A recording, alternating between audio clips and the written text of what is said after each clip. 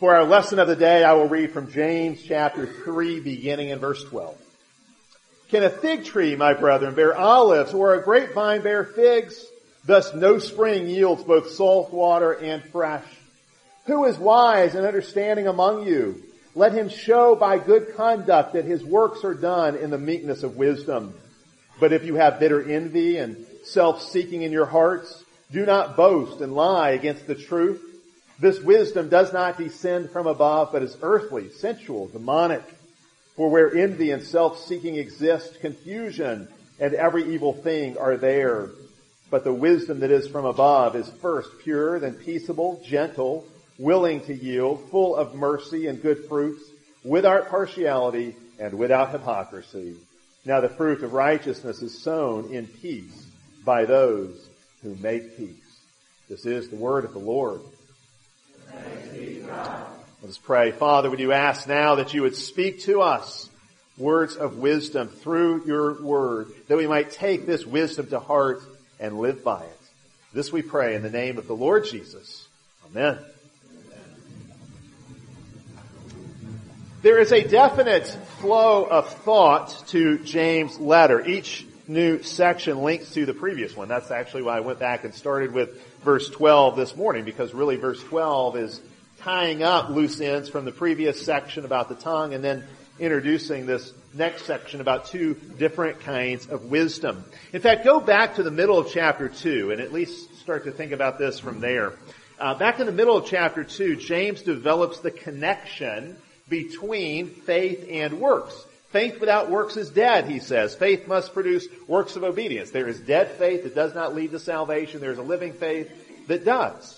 Then in chapter 3, he gets into our words, but words are also works. And so our words should also be the product of our faith in Christ. Our faith should not only give rise to works of obedience, but to words of obedience, because our words are just the outflow of our hearts. But there at the beginning of chapter 3, James points out that this is not always easy. He says the tongue is a fire, a world of wickedness. The tongue creates its own ecosystem. The tongue creates a whole ecosystem of evil, a whole universe, a whole world of evils, all different kinds of sinfulness that flow out of our mouth. The tongue is a weapon of mass destruction. No one, James says, can tame the tongue. Words should connect us, but instead all too often our words drive us apart. It's so easy to go wrong with our words. How can we go right? How can we sanctify our speech? What should guide our use of the tongue? Well, it's obvious. It's impossible to come up with rules for speaking in every situation we might encounter. And so if you don't have rules, what does it take? It takes wisdom. And that is the topic of the next section, the one in front of us now. We move from works to words to wisdom. And there's a very orderly, logical progression between these different topics. Just as James has contrasted two kinds of faith, living faith and dead faith, and two kinds of speech, words that bless and words that curse, so he will now contrast two kinds of wisdom, heavenly wisdom from above and demonic wisdom from below.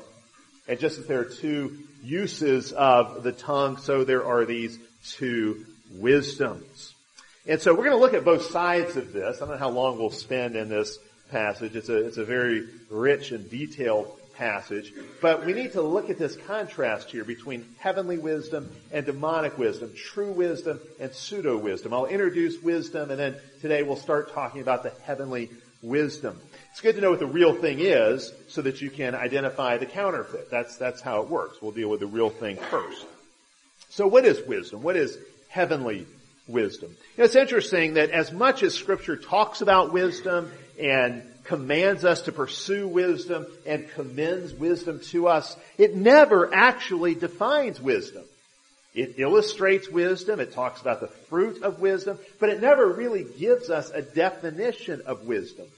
The Bible describes wisdom, it describes what wisdom does, but it never defines it. You see that here in James chapter 3. We're not given a definition of wisdom. We're just told what it does. And that's really a lot like the book of Proverbs, which again and again and again in the book of Proverbs you find what wisdom does, how wisdom acts in a certain situation, the attitude or actions of wisdom, but you never really get a definition. There's all this talk about what wisdom does, but Solomon never really defines it, and James really doesn't define it either. But let's not let that stop us. Let's try to get some kind of definition in front of us. If we were to take everything Scripture says about wisdom and its various descriptions of wisdom, and if we were to distill that down, what is it? What is this wisdom that we are to pursue? I think if we were to try to distill all of Scripture's teaching about wisdom into a simple definition, it would be something like this. Wisdom is the art of living well. Wisdom is the art of living well, living faithfully. Wisdom is skillful living. It's the skill of living faithfully in a world that is often hostile to the faith. It's the skill of living in a way that reflects God's character, even though our hearts don't always cooperate with that, even though Satan is always seeking to pull us away from this pathway of wisdom. Wisdom is knowing God and knowing ourselves. It's knowing how to live for God in all the various situations and circumstances of life. It's really interesting. One of my favorite passages is in Proverbs 30, where wisdom is used to describe the skill of various animals. It actually talks about the wisdom of different kinds of animals, like the rock badger and the coney and the ants. Describes the skill of these animals, the wisdom these animals have that allows these animals to survive and thrive in hostile environments. Wisdom, in a sense, is how these animals can adapt to their environments. God gives the animals wisdom, a kind of skill at living, so they can adapt to environments that are otherwise very hostile to them. In Exodus chapter 31, wisdom describes the skill of the craftsmen, of the artists and artisans who will work with stone and wood and metals to make artifacts for the tabernacle.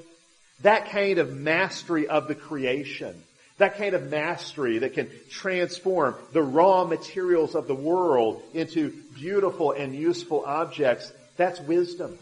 Wisdom comes in skillfully working with your hands to transform something in the creation. Wisdom brings together form and function as it engages with the creation. Wisdom shapes a life, then, the same way a craftsman shapes marble or wood. Think about Michelangelo taking a block of marble and transforming that into a beautiful statue of David. In the same way, for the wise man, his mind's eye can see what the godly life looks like. And so then through his wisdom, he brings that to expression in the give and take of daily life. Wisdom is the art of living well. And it truly is an art. It's having foresight. It's devising a plan and a vision for life. It's having the creative and imaginative expertise, the know-how to apply God's Word to a myriad of complex situations that are not addressed explicitly in God's Word.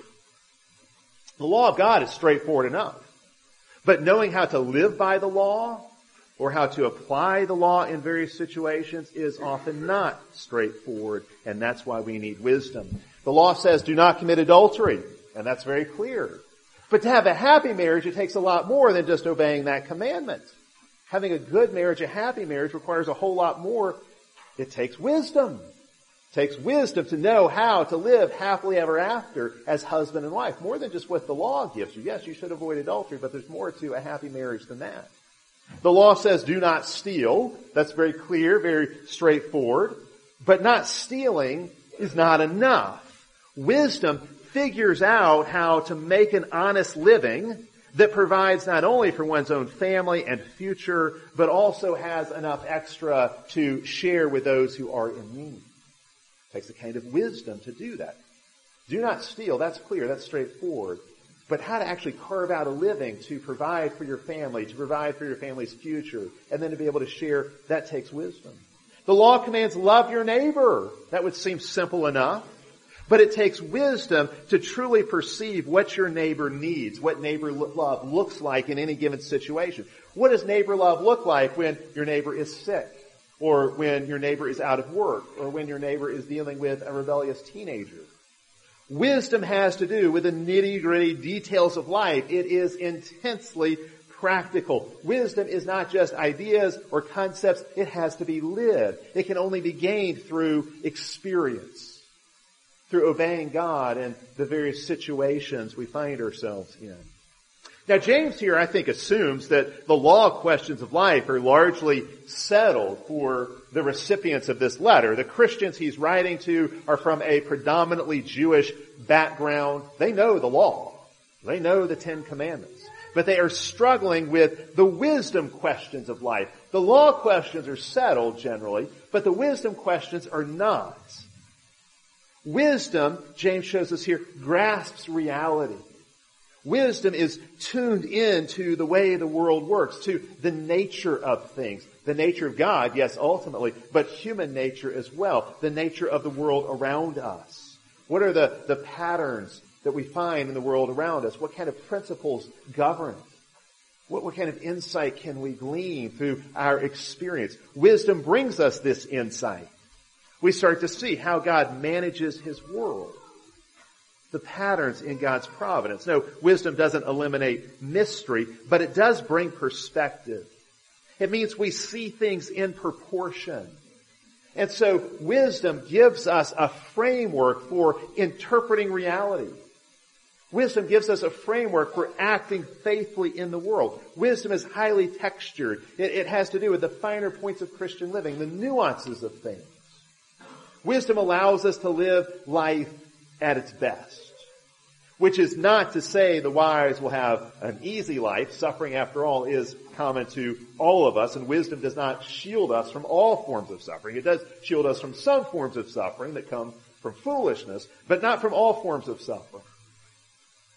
But for the wise have a way of navigating life's challenges, of counting trials as joy, of maneuvering through the trials of life, the tests of life faithfully. Wisdom is the good life. Wisdom is the beautiful life. Wisdom is the true life.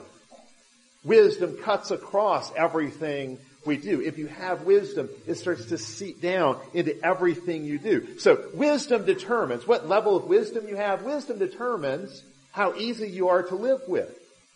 How easy you are to live with as a spouse or as a parent or as a child. Wisdom determines how easy you are to work with or to work for. How you are as an employee or an employer.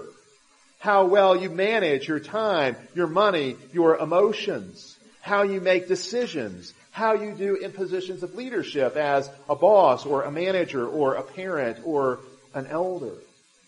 Wisdom is not a matter of having a high IQ. It's not really so much a function of the intellect. In fact, it's much more a function of character, which is really James' point here. James shows us wisdom is moral much more than it is intellectual. It's a moral category much more than it is an intellectual category. It has to do with our character more than our intellectual abilities. Wisdom is, I think in many cases, closer to what we might call street smarts than book smarts. That's not to say the wise man won't read, that he won't engage in learning in that kind of way. He will. But wisdom is gritty. Wisdom is savvy. Wisdom is witty. It's clever. Proverbs describes life in terms of two paths you can take. The path of wisdom and the path of folly. Wisdom and foolishness are constantly being contrasted. James is giving us a similar contrast, but he frames it differently. He describes it in terms of heavenly wisdom and earthly wisdom. That heavenly wisdom is the true wisdom. That earthly wisdom is what Proverbs calls foolishness. Now, ultimately, wisdom enables us to rule the way God designed us to. Wisdom means that little piece of the creation, that little piece of the culture, that little piece of life that God has assigned to you, that little sphere of influence you have. It's bigger for some than for others, but that sphere of influence you have, wisdom enables you to rule there well, the way God designed you to. Wisdom, therefore, enables you to change the world. Maybe just your little piece of it. Maybe some much larger piece, depending on what calling God assigns to you. But wisdom allows us to rule well, the way God wanted Adam and Eve to rule in the beginning. Wisdom allows us to rule according to God's design. And this, I think, is really the issue James' original readers were so concerned with. They knew the Messiah, the promised king, had come. They also knew all the things God had promised to do when Messiah came, the promises of the kingdom, all throughout the Pentateuch and in the prophets and in the Psalms.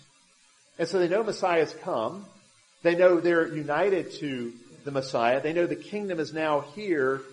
And yet when they look out at the world around them, what do they find? They find Herod is still in charge in Israel. They find the Pharisees and Sadducees, the very ones who helped get Jesus crucified, are still in power. They're the ones with influence.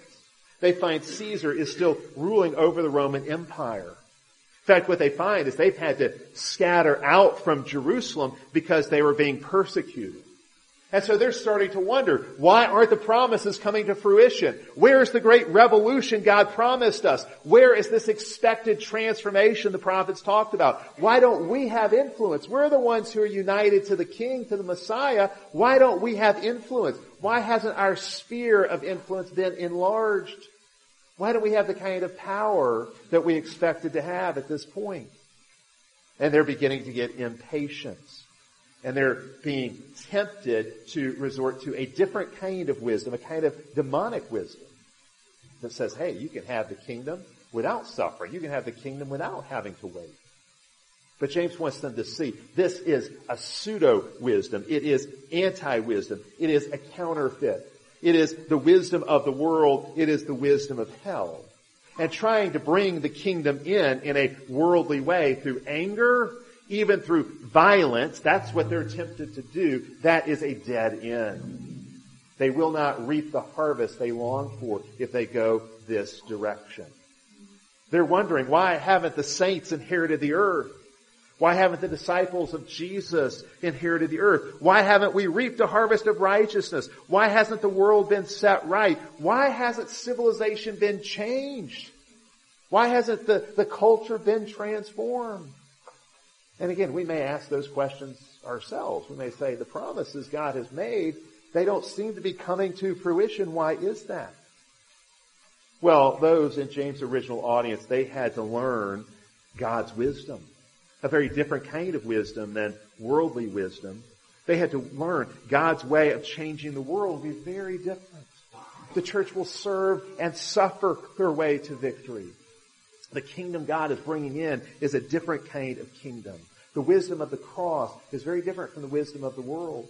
The wisdom of heaven is very different from Satan's wisdom. Satan promised Adam and Eve wisdom if they would eat of the tree of the knowledge of good and evil. It was a pseudo-wisdom, a counterfeit wisdom. They wanted wisdom, they wanted it now. What they got was a counterfeit. James is showing us what true wisdom looks like. And he's saying to his audience, he's saying to us, don't resort to worldly wisdom. Live by heavenly wisdom.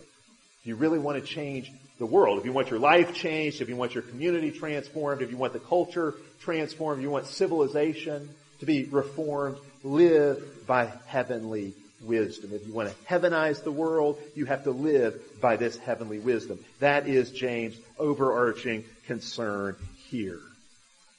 His overarching concern, why he wrote these verses. He's seeking to answer the question, what does kingdom life in a fallen world look like? What does it mean to be citizens of God's kingdom in this fallen, wretched culture we find ourselves in? How do we live so we can be instruments of bringing in this promised kingdom, knowing there's all kinds of opposition and hostility? Look at what James says here, verse 13.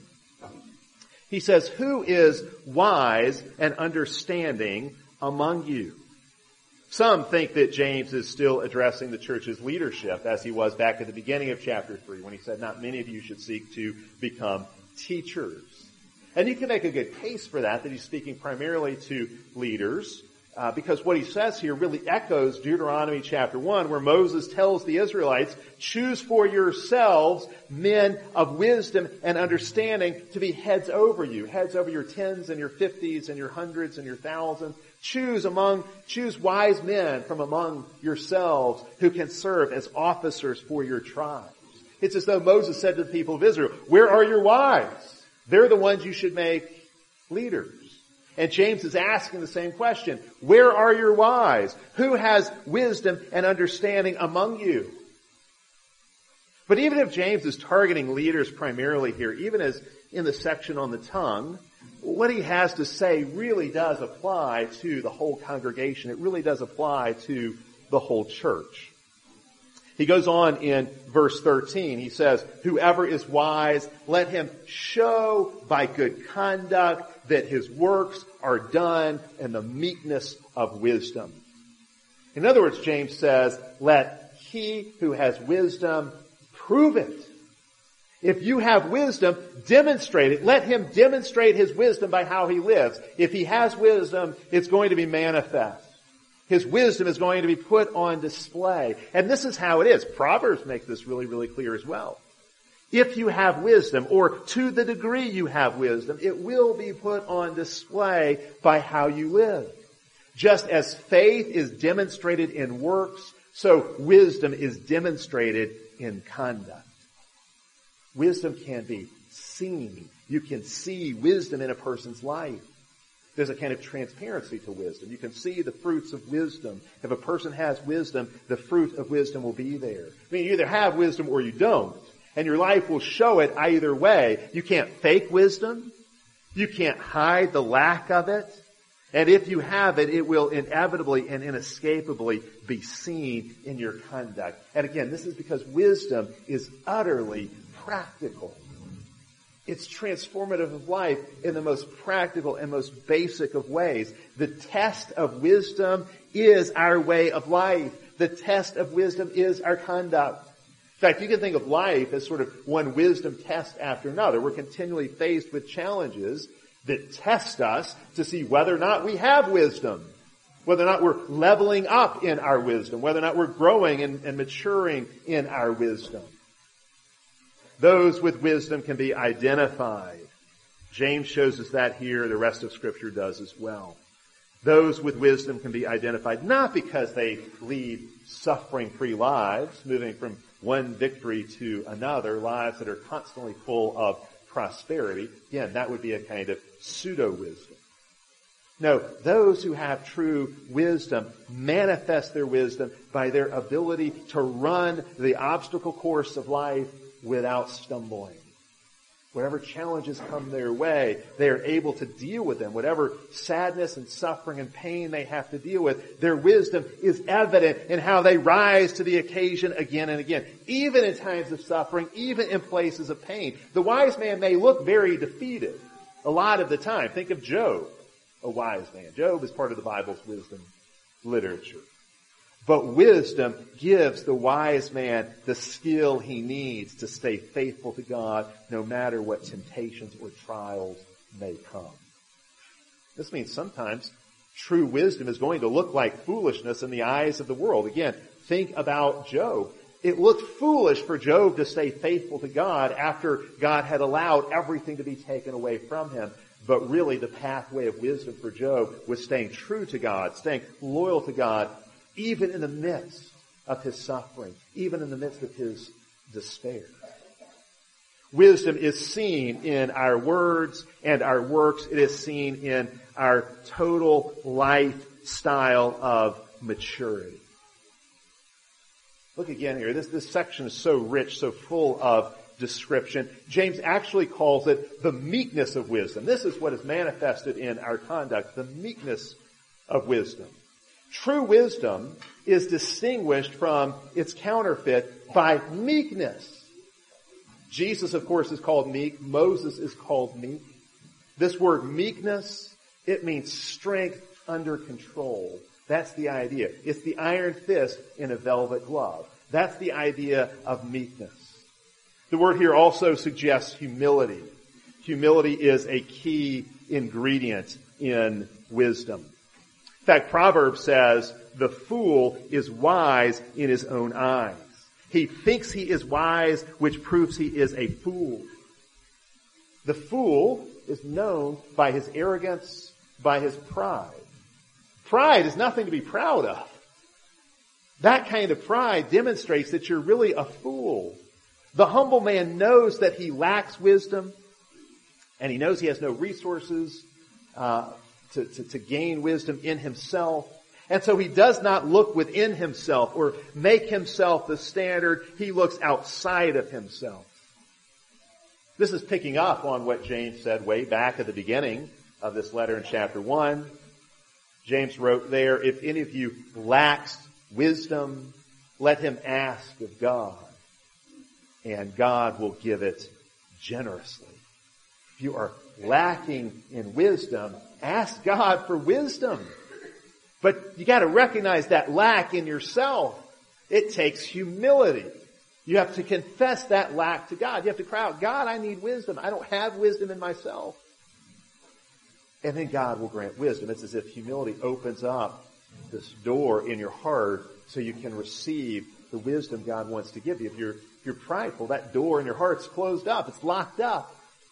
No wisdom can get in. No wisdom can penetrate the heart of the proud man. But the humble man, his heart is open. He receives God's wisdom. Wisdom arises out of humility. Humility that leads us to ask for what we don't have and cannot produce on our own. You cannot be the source of your own wisdom. The whole idea of looking within, follow, the Disney message, follow your heart, that's the pathway of folly and ruin. The way of wisdom is asking God. Saying, God, I lack wisdom. Would you grant it? And of course, this means not only seeking wisdom from God in prayer, it also means seeking wisdom from God's people in counsel. The book of Proverbs again tells us there is wisdom in a multitude of counselors. God's wisdom largely resides in His people, the accumulated wisdom of God's people. And so we're to seek it there. We seek out wisdom in a multitude of counselors. Find godly mentors and seek wisdom from them. It's really what Proverbs is saying, and I think it's bound up in what James is saying here. The wise man is not afraid to seek help from others. He's not an arrogant know-it-all. In his humility, he opens himself up to receiving wisdom from others. Verse 17 reminds us this wisdom comes from above. James 1 describes every good and perfect gift coming down from the Father in heaven. Wisdom is a heavenly gift.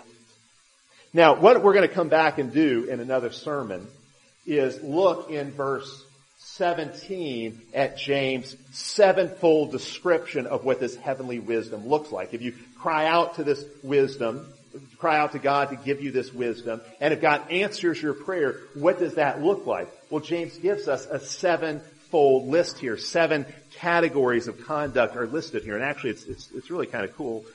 In the Greek, the list is very poetic. It's basically a rhyming list.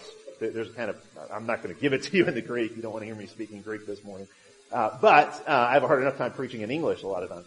But in the Greek, it's very poetic. There's a kind of rhyming scheme here that's very, very beautiful that James gives to us. We'll talk about the specifics. I said wisdom's in the details, so we want to look at the details of this. We'll look at the details of that as well as the details of the opposite, the counterfeit wisdom, in future sermons. But what I want to do here is jump to the conclusion. Jump down to verse 18. Because what James does here is very interesting. James concludes this section, as he does every section in the book, with a proverb.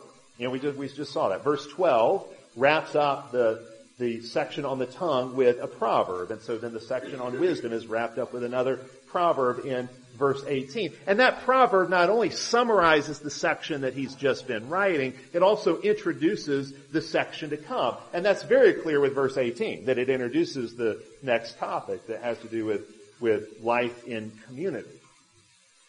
But look at this proverb. This proverb that summarizes this section and serves as a bridge to the next. James says, "Now the fruit of righteousness is sown in peace by those who make peace." When we look at that list of 7 categories that James gives us, what we will find is that wisdom is social.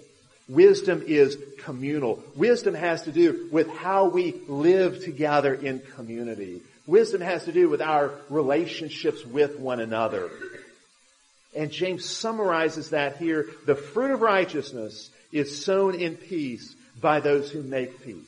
That's James' way of summing up in a single proverb what the life of wisdom looks like. Righteousness and peace.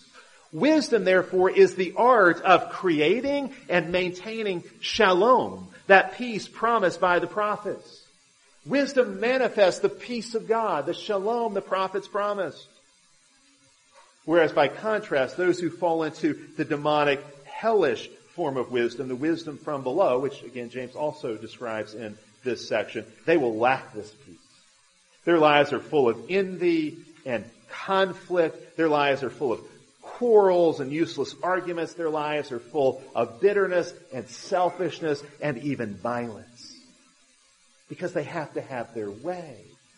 They have to have their way, and they'll resort to these means to get their way.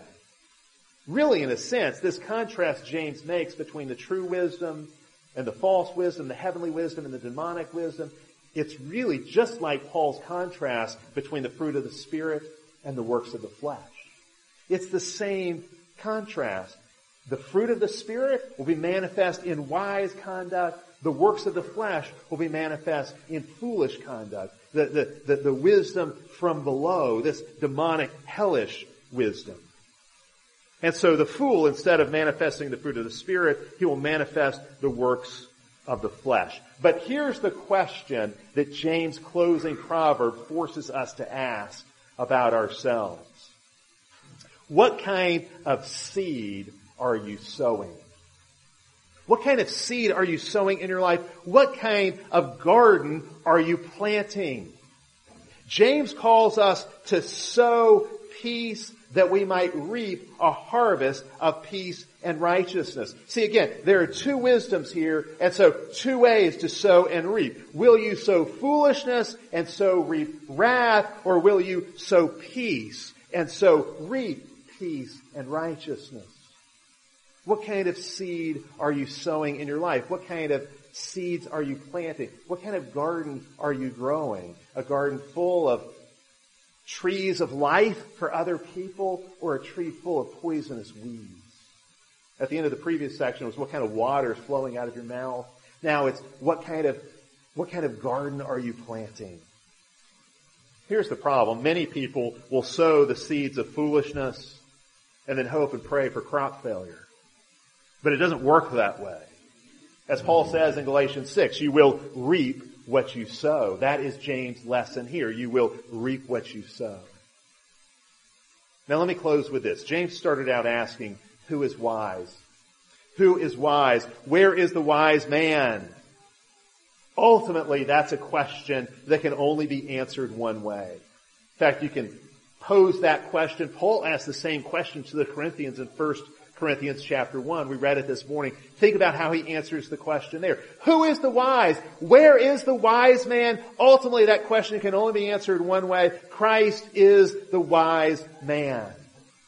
Because as Paul says in 1 Corinthians chapter 1, Christ is the wisdom of God. Christ is God's gift of wisdom, the gift from heaven that has come down to grant us wisdom. Wisdom is found in Christ. All the treasures of God's wisdom, Paul says in Colossians 2, are found in Christ. In His wisdom, He has satisfied God's justice and secured our forgiveness. That's the wisdom of the cross. In His wisdom, He provided the blueprints for creation, and in His wisdom, He now rules over creation as the Father's right-hand man. If you want to understand the creation, you understand the world, you've got to know Christ. Because His wisdom is the blueprint. His wisdom holds the key to every aspect of reality. He is the world's ruler. He is the world's transformer. He is the one who is humble and meek. He is the gentle one. His wisdom is manifest in His conduct. He is the pure one. He is the one who brings in a harvest of righteousness and peace because He has sown in peace. In Christ, in His death on the cross, He manifested the wisdom of God. And then that wisdom was buried as a kind of seed in the ground.